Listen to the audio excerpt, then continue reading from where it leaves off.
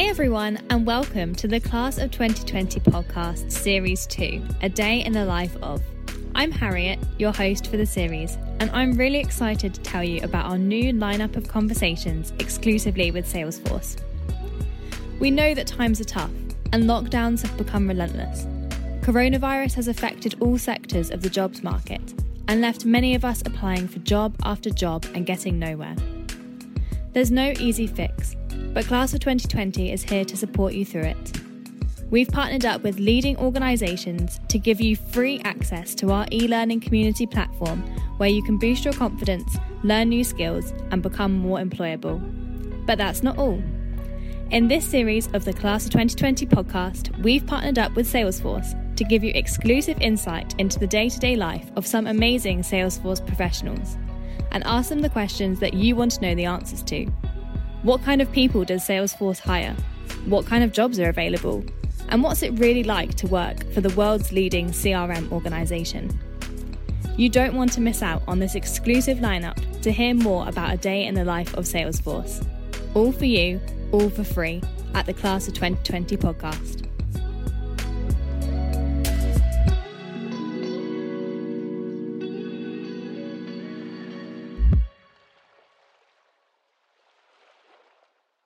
Hello everyone, welcome back to a brand new episode of A Day in the Life of Salesforce. So last week we chatted to Vic and Louise from Make Positive, and today we're continuing along a similar theme. I'm joined by Chris and Victoria. Lovely to have you guys with us. I'll let you introduce yourselves, so just tell us a little bit about what you do at Make Positive. Chris, let's start with you. Yep, so my name's Chris Emmett. I'm a pre-sales consultant at Make Positive. So it's my job to meet prospective customers or existing customers, understand their business pain points, understand the needs of how they want to move forward, really understand that from a business point of view without any technology, go away, figure out how Salesforce can actually help, and then build a solution, write up a solution rather, that can actually be delivered, that meets those pain points, that moves that company forward. And when they buy into that, that's where Victoria comes in. Amazing. What a nice segue. Victoria. Yeah, thanks, Chris. So I'm an implementation consultant at Make Positive. So what I do is I kind of follow on from Chris and take those initial requirements and kind of build them out and then get sort of user stories going in terms of what the client wants and build that out in the system. So it's sort of a multi-approach, really. It's requirements gathering and then on to the actual build itself. So yeah, it's quite varied. Amazing. So we mentioned that you work for Make Positive. So for people who didn't catch last week's episode, can you give us just a brief overview of what Make Positive does? Chris? Oh, yeah, okay. So for those that don't know Salesforce, okay, so Salesforce is a cloud solution. It's called CRM, which stands for Customer Relationship Management System, but really it's just a big database in the sky where you can record stuff and run your business. Salesforce is the system, but Salesforce themselves don't necessarily implement this system for their customers. So they have this massive, huge network of companies that actually go out and implement Salesforce. And Make Positive is just one of those companies. So we work with Salesforce, get introduced to new customers. And then once Salesforce completes that introduction, we then work solely with the customer to do the things that I mentioned earlier and that Victoria mentioned. So we're one of a whole host of different partners that all implement Salesforce. Amazing. I feel like that's the most comprehensive answer we've had so far. So you get the award for that. Thanks, Chris. So we've had a few episodes with Salesforce professionals so far in the series, and it seems to be a consensus that in everyone's roles, they're really varied. Every day is different and they're always learning something. Would you say it's the same for you guys? Yes. Cool. Definitely. Thank you. So my next question then, tell me something that you've learned about Salesforce that you didn't know in the past week. How detailed do you want me to go? Because I can go really geeky. As detailed as you want, go for it. So today I learned that the homepage components were different between Lightning and Classic, and that if you wanted to have something on a Lightning homepage, it doesn't necessarily mean you can have it on a Classic. And we're currently trying to do an org migration, so that is like throwing a lot of challenges for us, basically. So yeah, like things like custom links and stuff like that don't exist in Lightning and vice versa. So yeah, it's difficult. There's a lot of things like that. So like there's a lot of nuances in Salesforce, which mean that like every day is very different and you're always finding something new that you didn't realize before. Amazing. That meant nothing to me, but it sounds great. I did, and I'm glad I did wonder learning. like that was going to be too deep. That's cool. I knew that I wouldn't have a clue, but I wanted to ask the question anyway. Chris, what about you?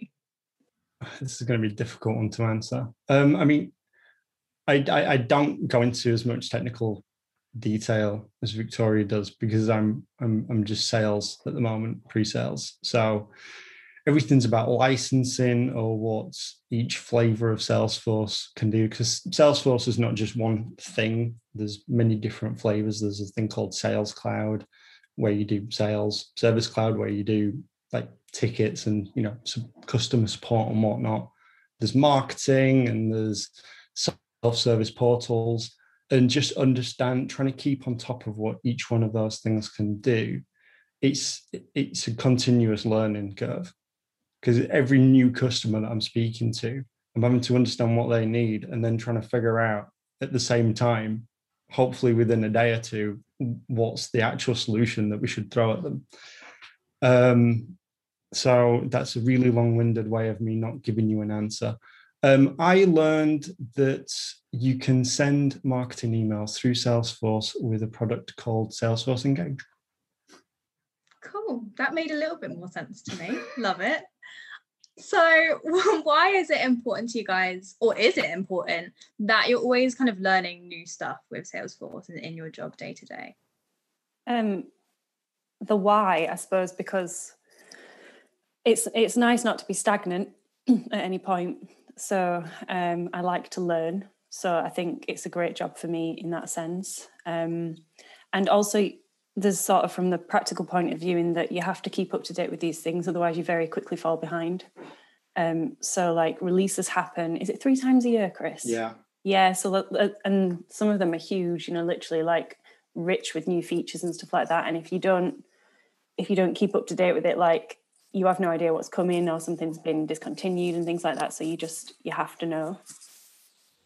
Yeah. The 3 releases a year is really important, actually.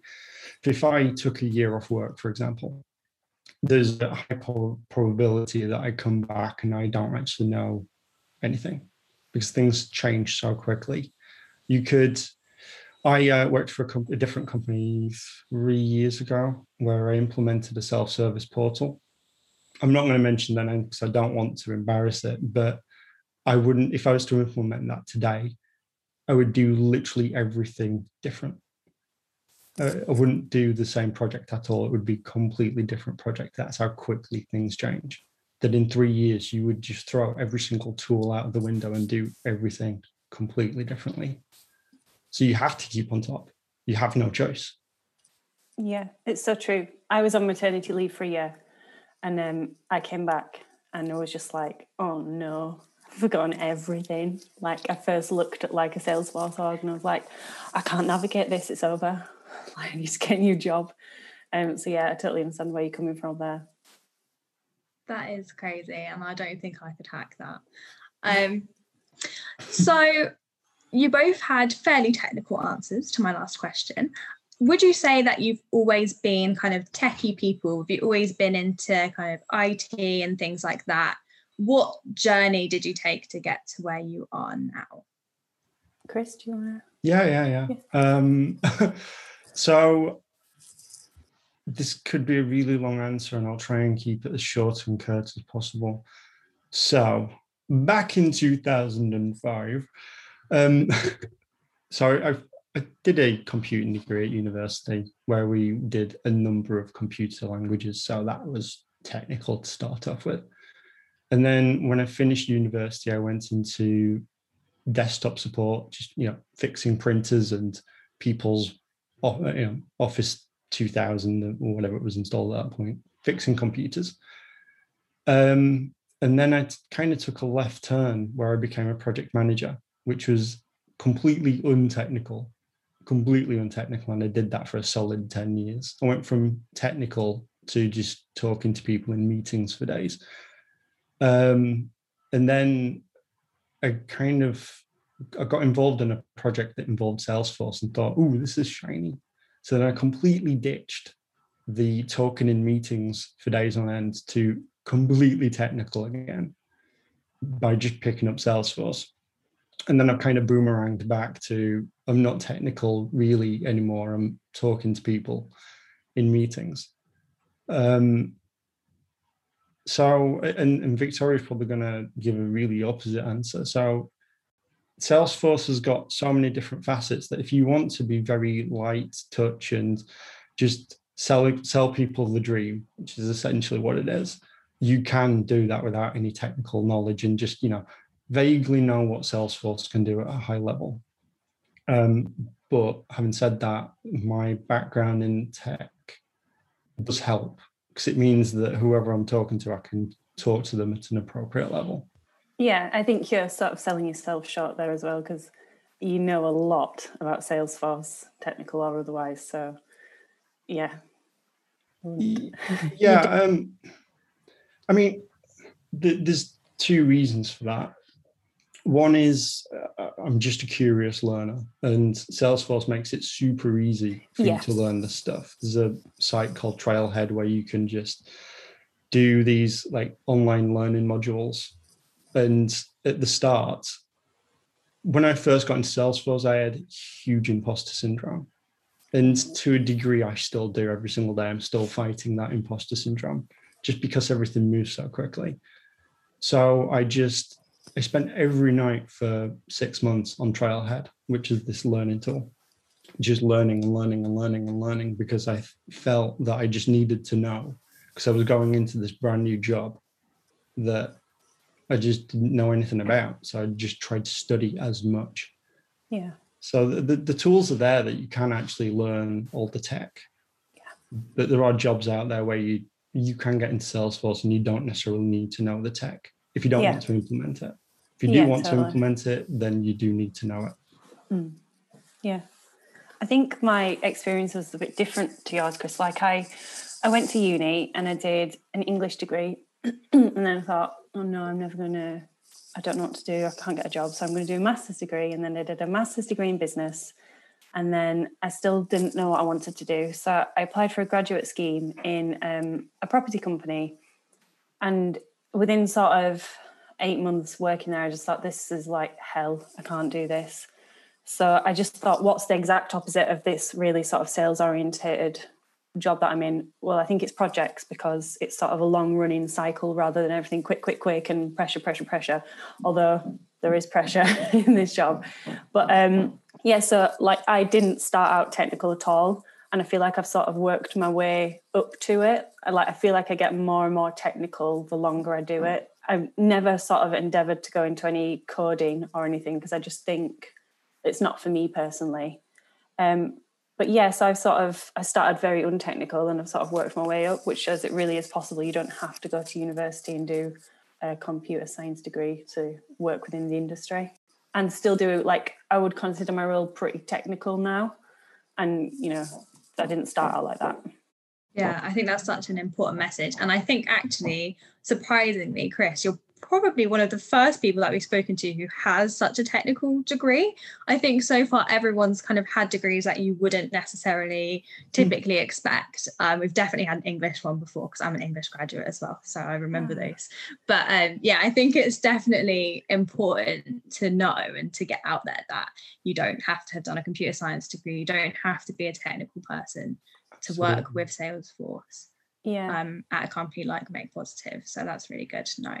Yeah, like I got in, just as an aside, I got in through a graduate scheme, and companies out there do run them for Salesforce, and they're a really fantastic way to skill up if you are a graduate and in that sort of area. it's a great way to start in Salesforce. I've said this recently, actually, that there's a lot of people wanting to consider the Salesforce ecosystem that don't necessarily know how to.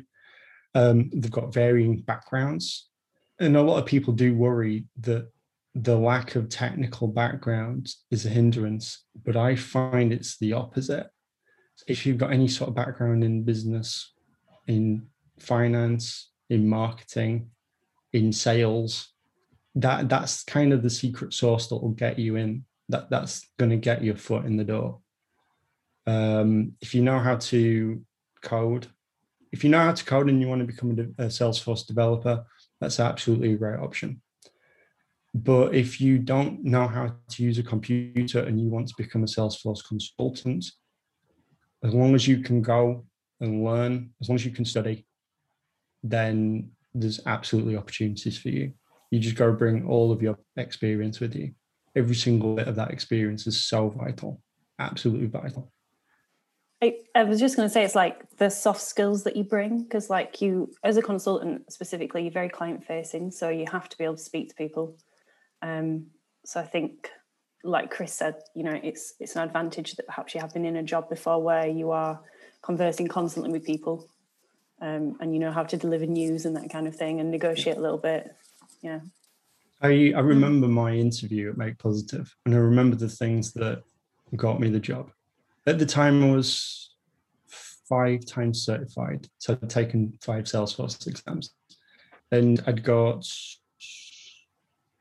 200 Trailhead badges, so I'd done 200 modules.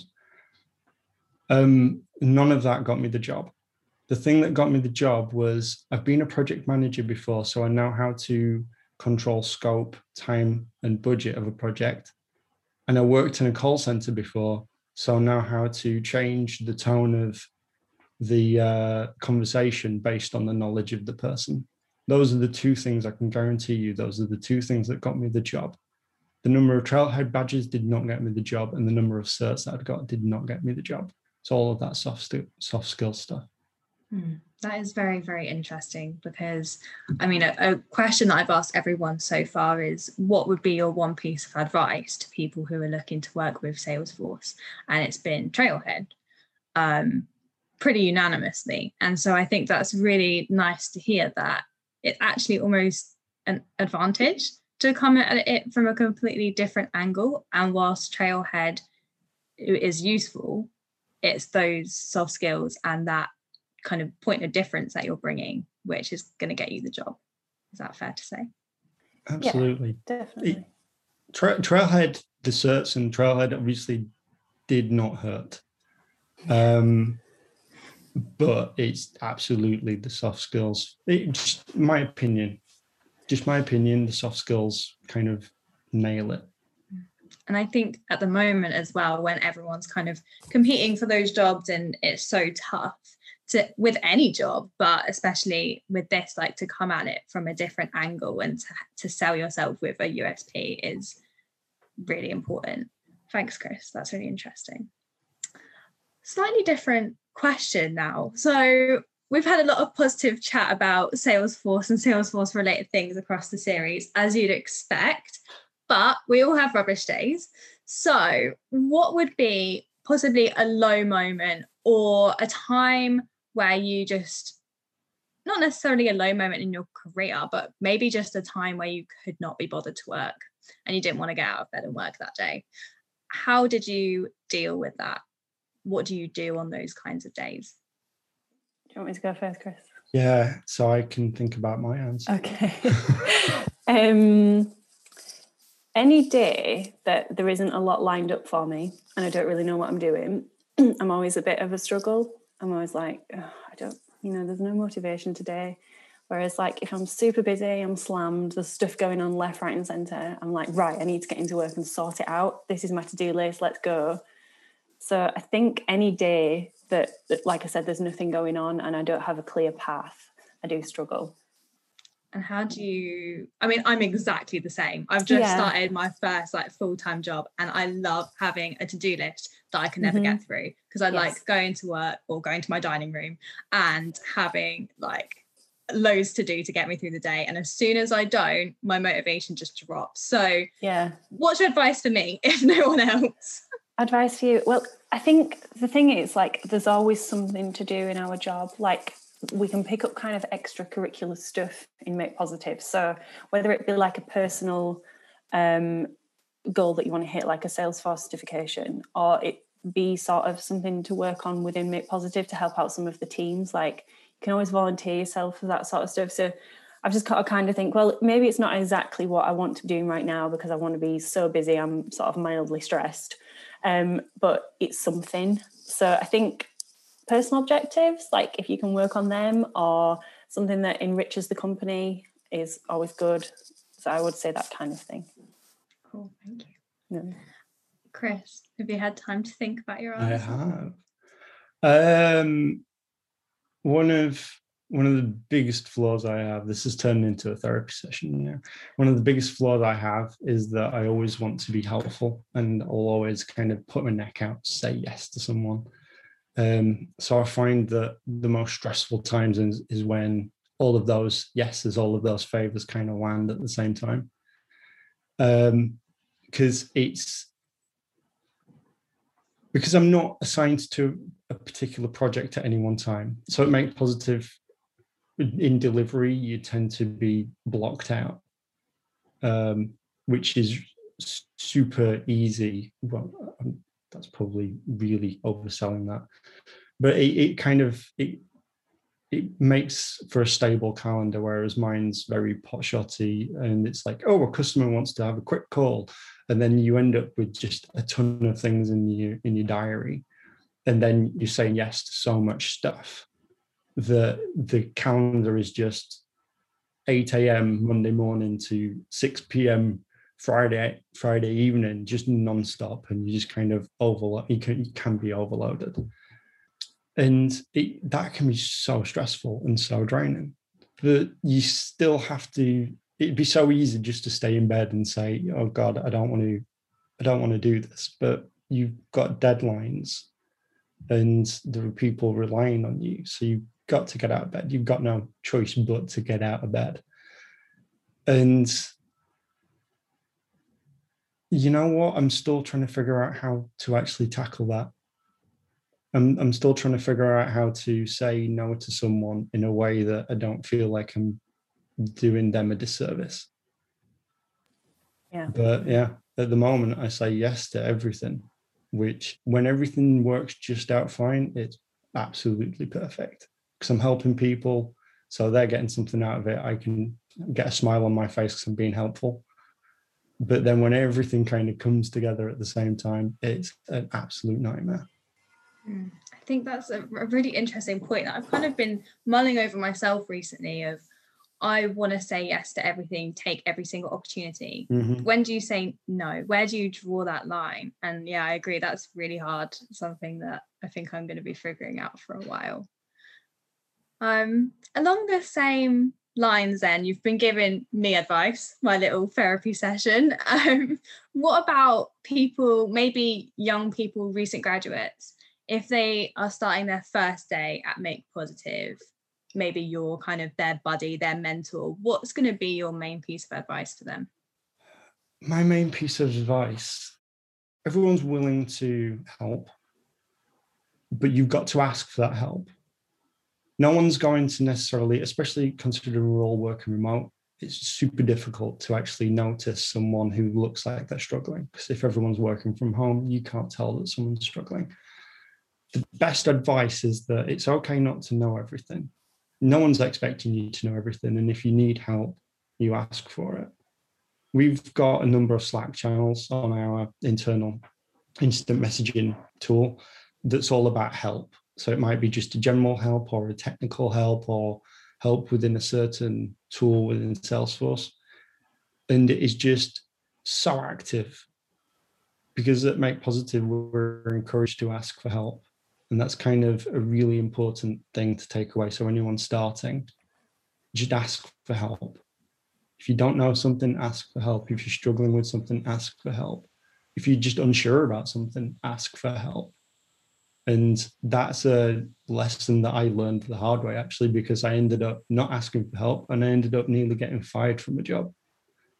So that's kind of a lesson that I learned the hard way, and I want to pass that on so other people don't have to learn that. I think it's such good advice, and it can be so hard to ask for help, especially when you're starting a new job. You don't want to look stupid. And I think that's also, I mean, you mentioned imposter syndrome earlier, and I think that's also such a good way to tackle that. Victoria, any other advice? I was trying to think of because I started as a graduate, so I was trying to think what I might have done differently. And I think it would have been to understand everyone's role a little bit better at the beginning. And sort of, because I mean, there's many different roles that you can take, and maybe have understood that someone does something slightly different and perhaps I might be interested in that. Or I just need to know that because I need to know how they function in the sort of the society of the company kind of thing. Because for a long time I sort of didn't really understand how everything like cohesively fit together. And now I understand and I know who to talk to get the things that, you know, I need at that specific time. And it just makes life a hell of a lot easier, I think. It's a bit more specific, but yeah. No, that's great. Good advice. Okay, one final question for you. We're all working from home at the moment. What's a biggest challenge that you faced working from home, and how have you dealt with it? I'll go. I work right next to my husband, so he is on calls a lot. I'm on calls a lot, so it's always a bit of a, well, I went out of the room last time, so someone has to sit on the stairs. I took a call on the stairs. So yeah, just his loud voice next to me. Is he there now? No, he's not, but I mean, I've said it to his face. Love it. Chris? I've worked from home 50% of the time, I'd say, for the past 10 years. So I'm used to working from home. But I'm not used to doing it 100% of the time. So that really hit me hard. Not being able to catch up with people face to face was really difficult. And the one thing that I've done to keep me sane is to block out an hour for lunch.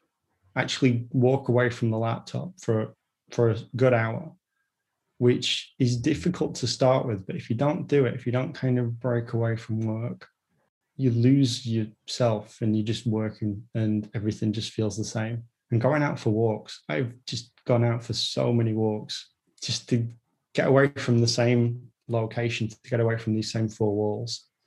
But yeah, it's that lunchtime's actually really saved me, because I would just work through the entire day. But now I actually walk away from my laptop, I watch a bit of TV, or might go out if it's sunny.